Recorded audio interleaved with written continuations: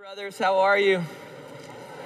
Great to see you. I know this has been the drill for many of you all semester, but if you're relatively new to study, I'm Robbie Higginbottom, one of the pastors here, and if you're just jumping in, we're so glad you're here. I would love to help you connect at our church if you're interested in that. I wanted to let you know that even though next week is Thanksgiving week, we are meeting next week. So please come if you're in town and are able to come. We would love to continue getting in the Word together. Have one announcement for today. As you think about your closet and things around the house, there's an opportunity to bless some people. A PCPC member is collecting men's gently worn clothing for one of our ministry partners called Our Calling, which you may be familiar with. That's a PCPC ministry partner that provides clothes and faith-based discipleship for men who are homeless. And so if you're looking around your closet or your house and you have any pants or shirts or sweaters or jackets, etc., that are in good, sort of gently worn condition, you can bring those with you on a Tuesday morning. Next Tuesday would be great. The following Tuesday would probably work as well. And our PCPC member will collect those items and take them to Our Calling. If you want to know more about Our Calling, you can go to www.ourcalling.org. Just a simple way to bless some people in this holiday season. So that's all I have for this morning in terms of announcements. I want to start this morning as we wake up just by reading in Colossians 3. This is our third lesson from Colossians 3. What I'm covering in verses 12 through 17 really follows on what comes before. So I want to read those sections that Paul Goebel has covered the last couple weeks, help us to wake up, hear God's word, and then we'll dive in. So let's turn our attention to God's word. This is Colossians chapter 3, starting in verse 1. If then you have been raised with Christ, seek the things that are above, where Christ is seated at the right hand of God. Set your minds on things that are above, not on things that are on earth, for you have died, and your life is hidden with Christ in God. When Christ, who is your life, appears, then you also will appear with him in glory. Put to death, therefore, what is earthly in you: sexual immorality, impurity, passion, evil desire, and covetousness, which is idolatry. On account of these, the wrath of God is coming. In these you too once walked when you were living in them, but now you must put them all away: anger, wrath, malice, slander, and obscene talk from your mouth. Do not lie to one another, seeing that you have put off the old self with its practices and have put on the new self, which is being renewed in knowledge after the image of its creator. Here there is not Greek and Jew, circumcised and uncircumcised, barbarian, Scythian, slave, free, but Christ is all and in all. Put on then, as God's chosen ones, holy and beloved, compassionate hearts, kindness, humility, meekness, and patience, bearing with one another, forgiving each other, as the Lord has forgiven you, so you also must forgive.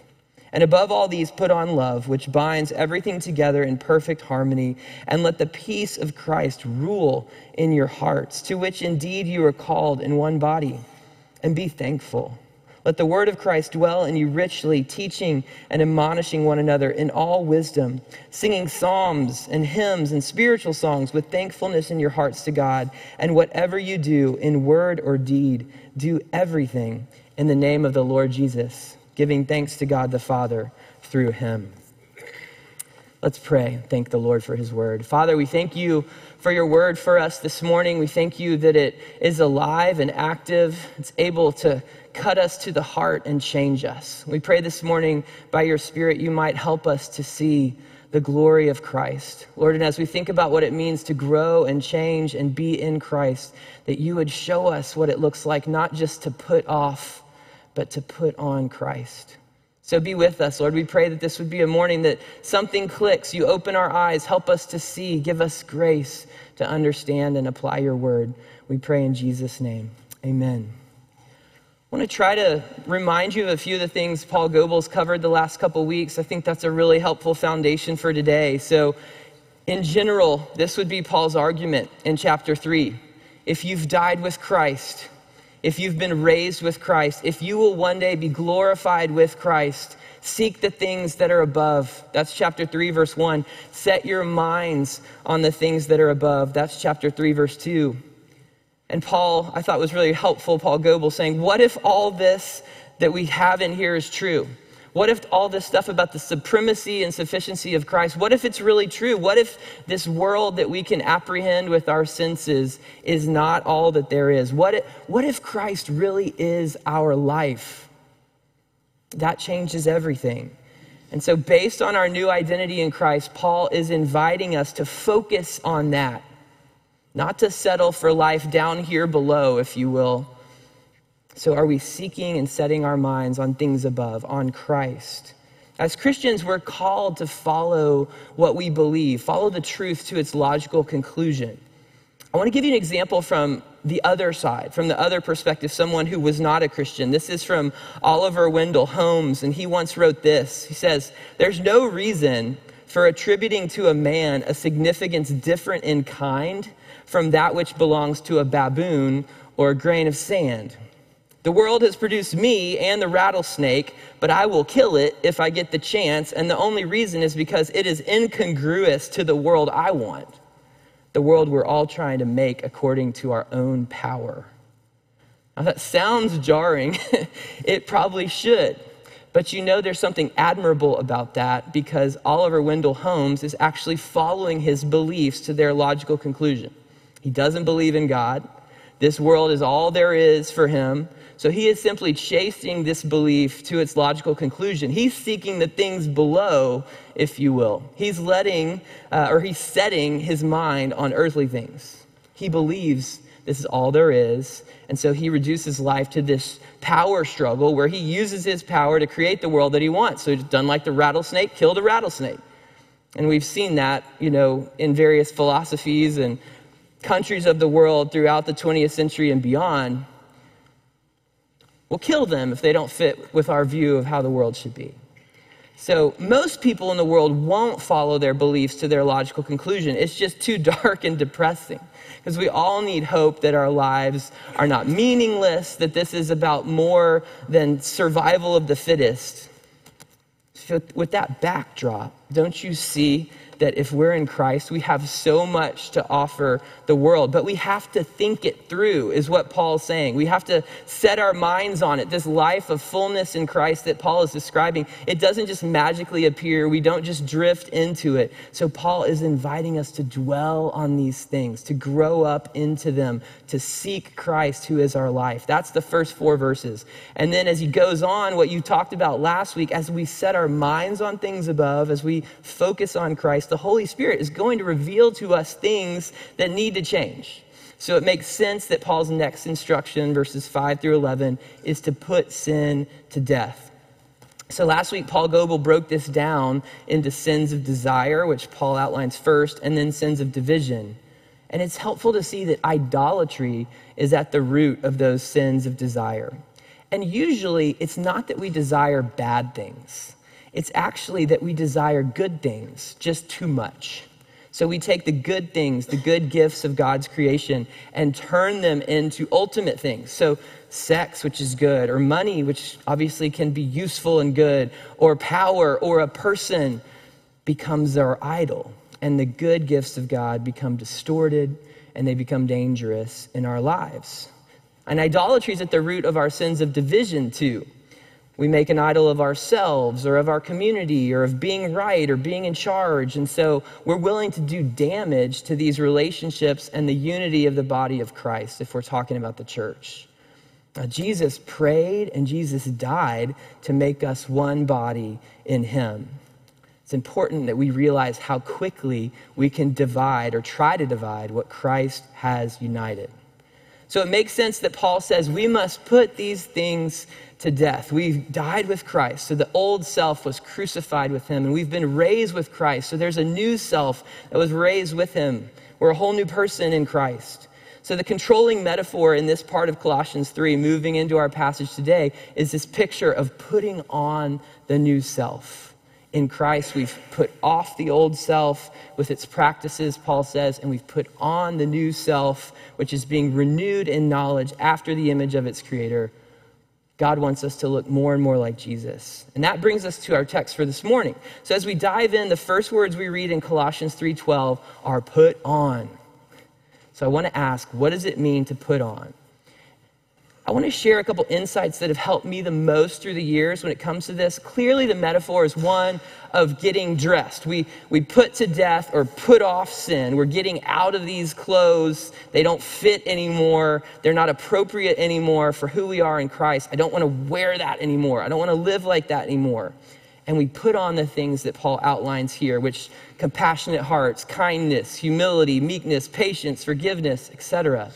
But to simplify for now, let's just say Paul is calling us to put on Christ. So what does it mean to put on Christ? And how does putting on Christ relate to putting off sin? So the first insight I want to share is from Thomas Chalmers. You may be familiar with the name.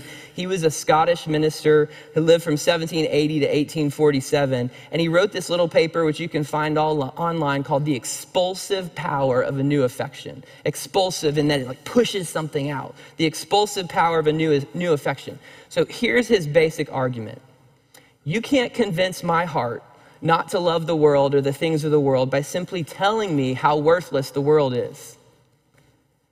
You can't get me to put sin to death just by telling me that sin is bad. Because if my heart is a throne, and let's say I worship money, you can't say, get money off the throne and not replace it with something else.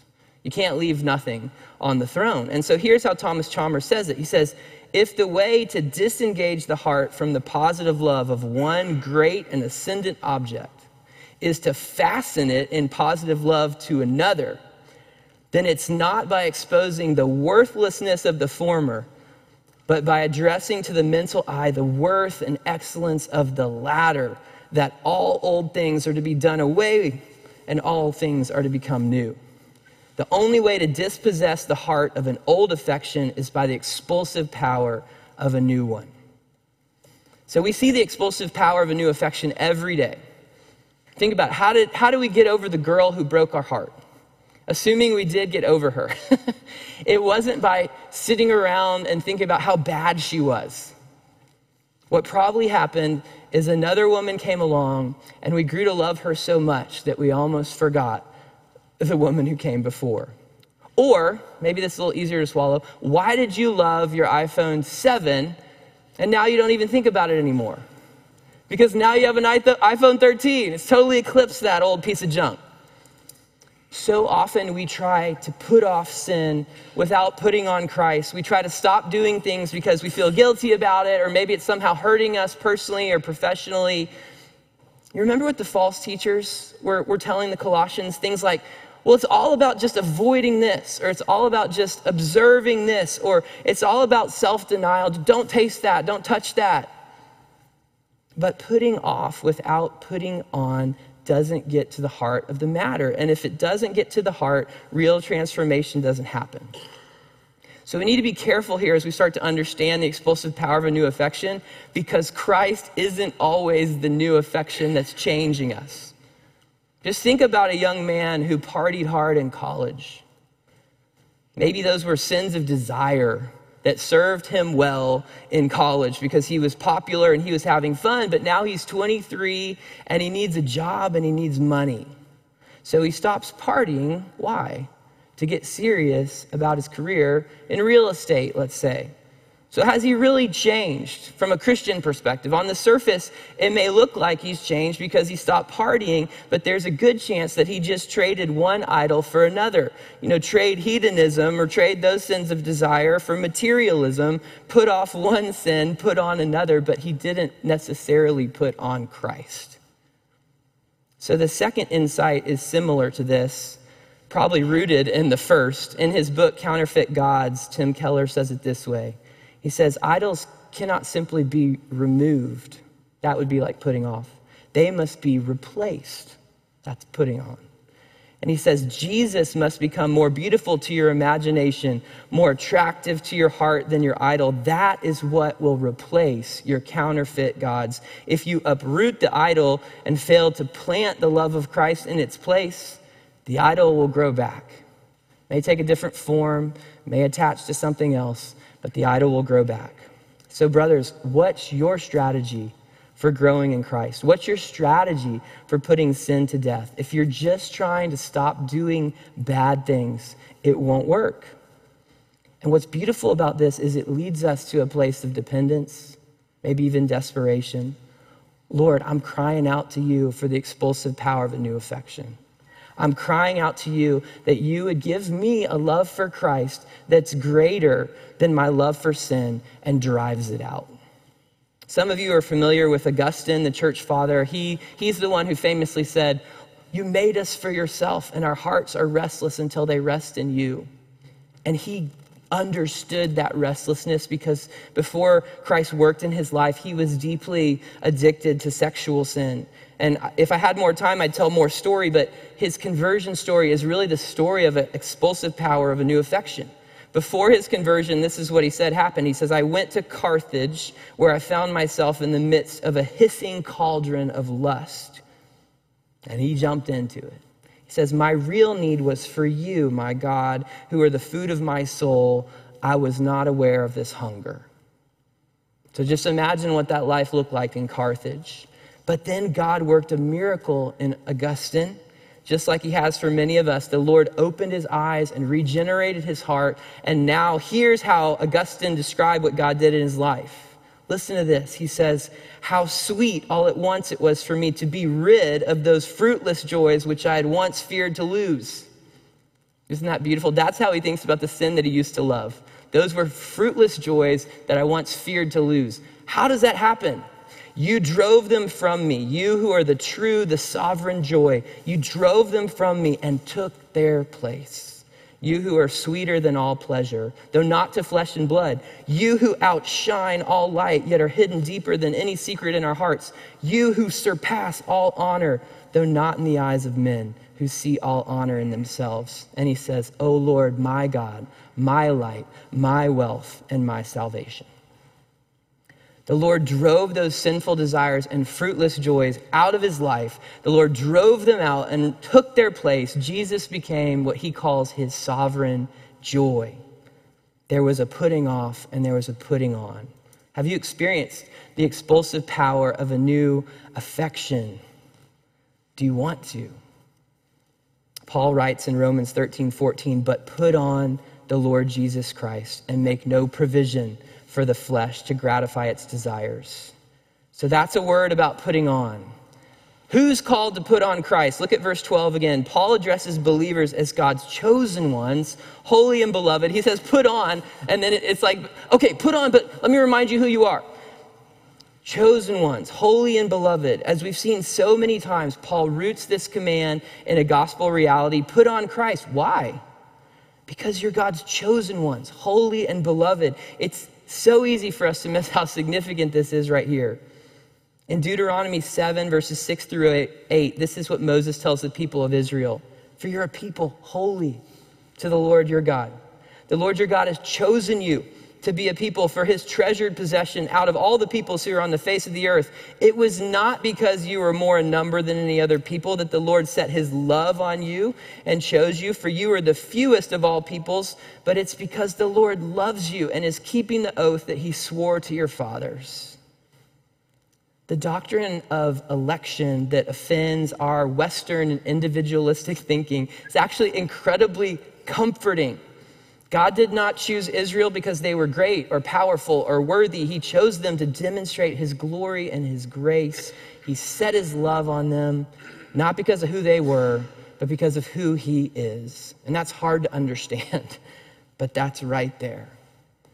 They didn't earn being chosen and holy and beloved. These were precious gifts from a sovereign, gracious God. Now, Paul takes that language, which the Jews said, that's us. He takes that language about Israel and applies it to the church, to Jews and Gentiles. Christian, he chose you. He made you holy. You are his beloved. You did nothing to earn this. You were dead in your sins, but God made you alive together with Christ. So whether you're Jew or Gentile, male or female, slave or free, now you are in Christ. You have a new story, a new family, a new identity. This is what grounds the call to put on Christ. Do you believe that you are God's chosen ones, holy and beloved? This morning, at whatever time it is this morning, it's too early. You are chosen if you're in Christ, holy and beloved. What if this is really true? What would it look like today if you believed what God says about you? And one more thing, we don't simply share this identity with Israel. We share this identity with Jesus. Jesus was chosen, holy, and beloved. We won't chase all those references, but just think about Jesus' baptism. In Matthew 1:16, it says, when Jesus was baptized, immediately he went up from the water, and behold, the heavens were opened to him, and he saw the Spirit of God descending like a dove and coming to rest on him. And behold, a voice from heaven said, "This is my beloved Son, with whom I am well pleased." At the beginning of his ministry, the Father reminded Jesus of his identity. Jesus was the Father's beloved Son. That was the core of who he was. The Father was well pleased with him. We're not sons of God in the same way that Jesus is the Son of God, but we are sons of God, children of God in him. And at the beginning of our day, the Father is reminding us of our identity. So hear him speaking over you. If you're in Christ, you are my beloved Son, with whom I am well pleased. If you're in Christ, you are chosen, holy, and beloved. Now, if that's who we are, what are we called to put on? This is verses 12, really up through 14 and beyond. We've already said a summary statement would be, we're putting on Christ. But just like in Galatians 5, the fruit of the Spirit passage, Paul gives us a list of character traits. Now, these are things we need to say that are exemplified in Jesus himself, that should be growing in those who are filled with his Spirit.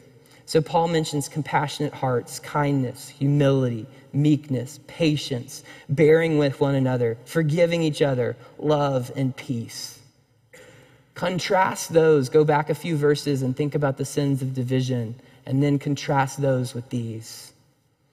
In Galatians 5:22 and 23, Paul writes, "But the fruit of the Spirit is love, joy, peace, patience, kindness, goodness, faithfulness, gentleness, and self-control."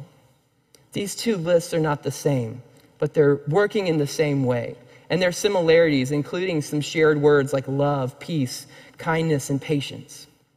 So how do we approach lists like this? I think some of us tend to look at these like a scorecard. You know, like, okay, I can be fairly compassionate, but I'm not humble. Or I'm patient to a point, but I struggle to forgive people. And I don't think that's what Paul intended. There's a unity to the fruit of the Spirit. In Galatians 5, Paul says the fruit of the Spirit, not the fruits of the Spirit are. So if Paul were writing our table questions this morning, he would ask, is the fruit of the Spirit growing in you? Not which of the fruits are growing in you. And I don't know if you see the difference, but what I'm saying is we can't cherry pick the ways in which you're going to be conformed to the image of Christ. One of the signs that it's actually growing in us is when we see things that usually don't go together, because there's a unity in the fruit of the Spirit. It grows up together. So for example, you might be naturally bold and courageous, but you're not gentle. So you could be tempted to think, man, my boldness is a fruit of the Spirit, but that's just the way God made you. The evidence of God's grace would be your boldness tempered by kindness, let's say. So you're becoming tough and tender, just like Jesus was. Or the opposite could be true. You might be naturally kind, but you're not faithful or bold. You could be tempted to think, oh, my kindness is a fruit of the Spirit, but that's just the way God made you. Like for me, I'm kind of a nice person, you know? That may not necessarily be a fruit of the Spirit. The evidence of God's grace would be your kindness tempered by faithfulness. So you're not just nice to everyone. You have the fortitude to remain faithful even when people don't treat you well. And that would be more like Jesus. So can you see it? The fruit of the Spirit's a package deal. In Christ, we don't get part of the Spirit or part of the fruit. We get all of it. So if all of it's not growing up in our lives, we should wonder whether any of it is growing in a healthy way. So Paul's calling us to put on the character of Christ, to grow up in his likeness. How do we do that? I want you to explore this in your groups, but I'm going to say it kind of simply. It starts with seeing how Jesus has loved us, and then we seek to love others the way he has loved us. So look at this list in verse 12, and I'll ask you some questions, and then chase this in your groups. How has Jesus demonstrated a compassionate heart towards you? How has he suffered with you? How has he suffered for you? How has Jesus showed you kindness? How has he been gentle and kind when you deserved something different? Or how has Jesus modeled humility towards you? Think of Philippians 2. He humbled himself and became obedient to death, even death on a cross for us. How has Jesus exemplified meekness towards you? Think about his power, his strength, and yet he perfectly controlled himself to use that strength for your benefit. How has Jesus showed you patience? How many thousands of times have we failed and forgotten him? He's been patient. How has Jesus borne with you through all kinds of things? How has Jesus forgiven you? How has he showed you grace?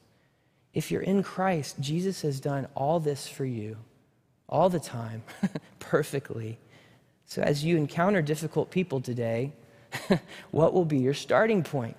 Will you start with the difficult person, or will you start with the way the Lord has loved you as a difficult person?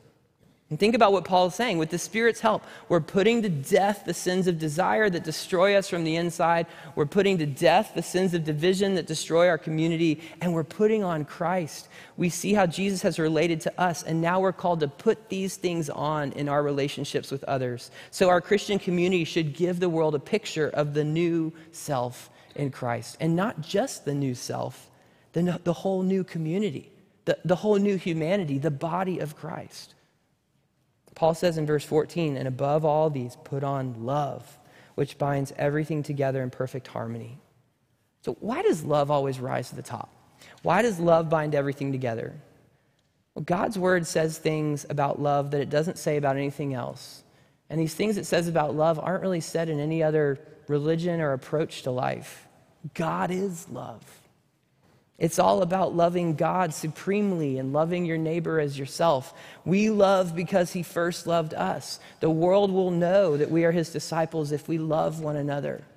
These things are unique to Christianity. So in a sense, we could forget Paul's list that we just talked about and in a summary way just say, how's our love? Is our life a reflection of Christ's love for us?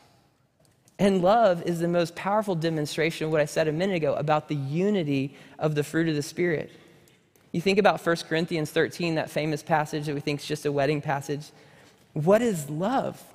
Paul can't even define it without referring to the other aspects of the fruit of the Spirit. Love is patient.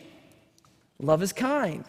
Love bears all things. He talks about faith, hope, and love, but then he says love believes all things. Love endures all things. So think about when Jesus washed the disciples' feet, what was it an example of? Was it an example of humility or kindness or compassion or forgiveness? Yes. Was it an example, maybe a supreme example of love? Yes. So see that. It's really about putting on, receiving, putting on, and living out the love of Christ. I've started asking my son, Will, at night. I saw someone post this kind of blessing. Will, do you know that I love you? Hopefully he'll respond. Do you know that I love you no matter the good things you do? Do you know that I love you no matter the bad things you do?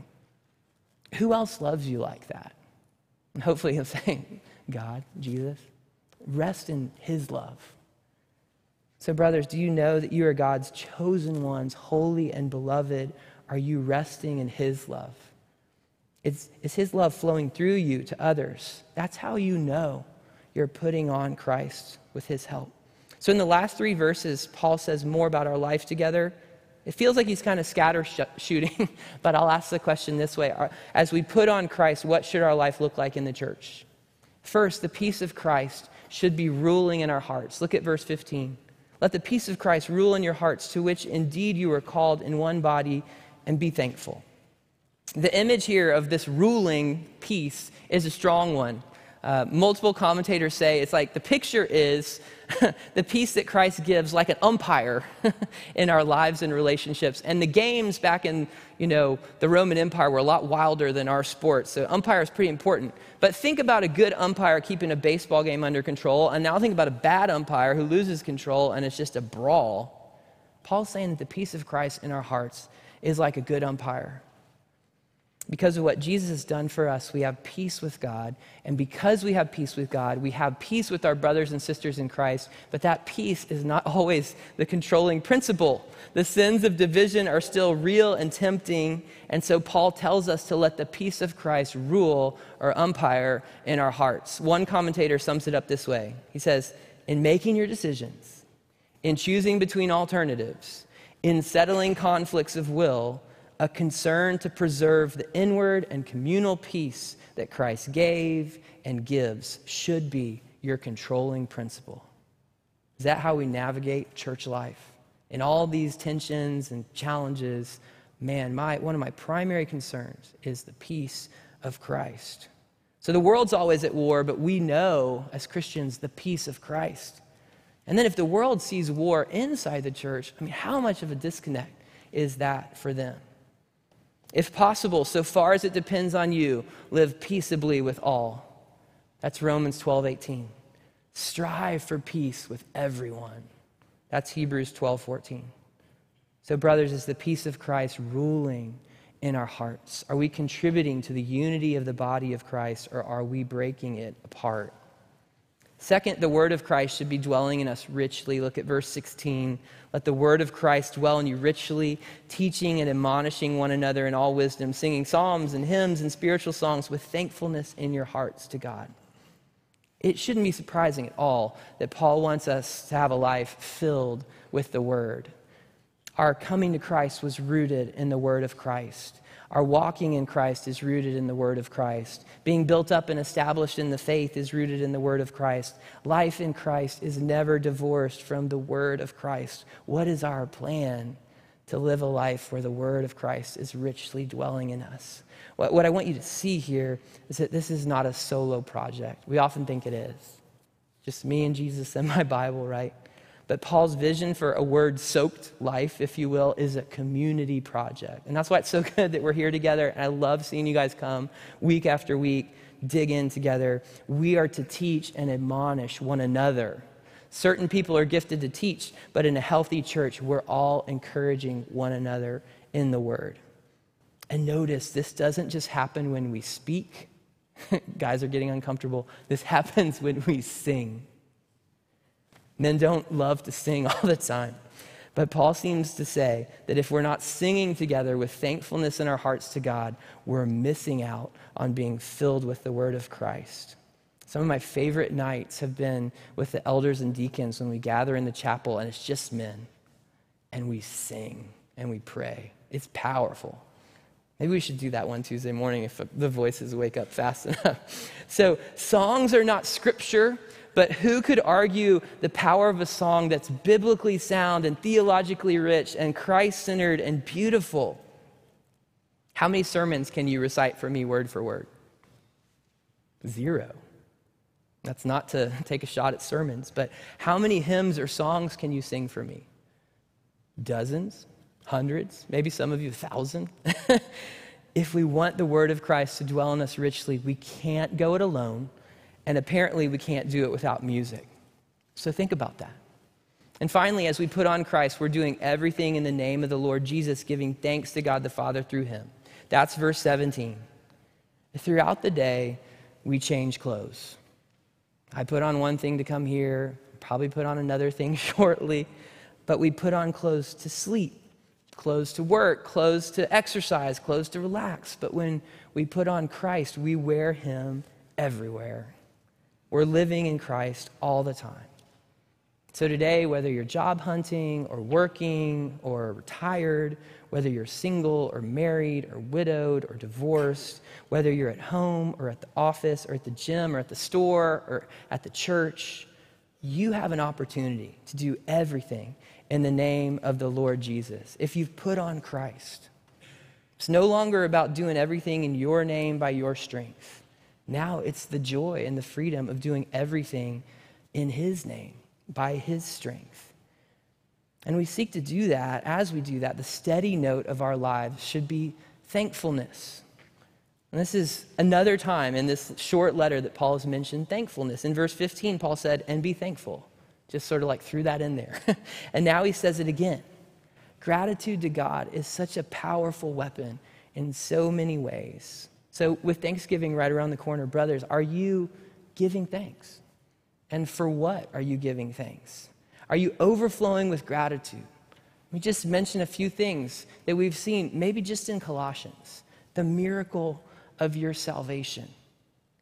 The wonder of our union with Christ. This reality that the supremacy and sufficiency of Christ.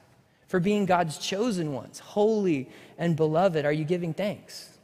That he's given you the power to put sin to death. He's given you the power to put on Christ. You're giving thanks for the love of Christ poured out in your heart, for the peace of Christ ruling in your heart, for the word of Christ dwelling in you richly, and then for the joy of now I get to do everything in the name of the Lord Jesus, giving thanks to God the Father through him. So in a few chapters, Paul has given us enough really to be thankful for eternity. And it would be great, I think, if it's appropriate, spend some time with your group today just giving thanks in prayer to the Lord for the wonderful riches of his grace that we're experiencing. I'm going to pray for you now and send you to your groups, and I hope it's a really sweet conversation. Father, thank you for this portion of your word. Again, we pray that you'd help us to understand it and by your grace apply it. Lord, thank you for all you've done that we might know the supremacy and sufficiency of Christ. Lord, today show us what it looks like to put sin to death and to put on Christ. Would you help us to experience the expulsive power of a new affection? Lord, we love you. Help us to live for your glory today. In Jesus' name, amen. Hope to see you next week if you're able to be here. Have a great morning.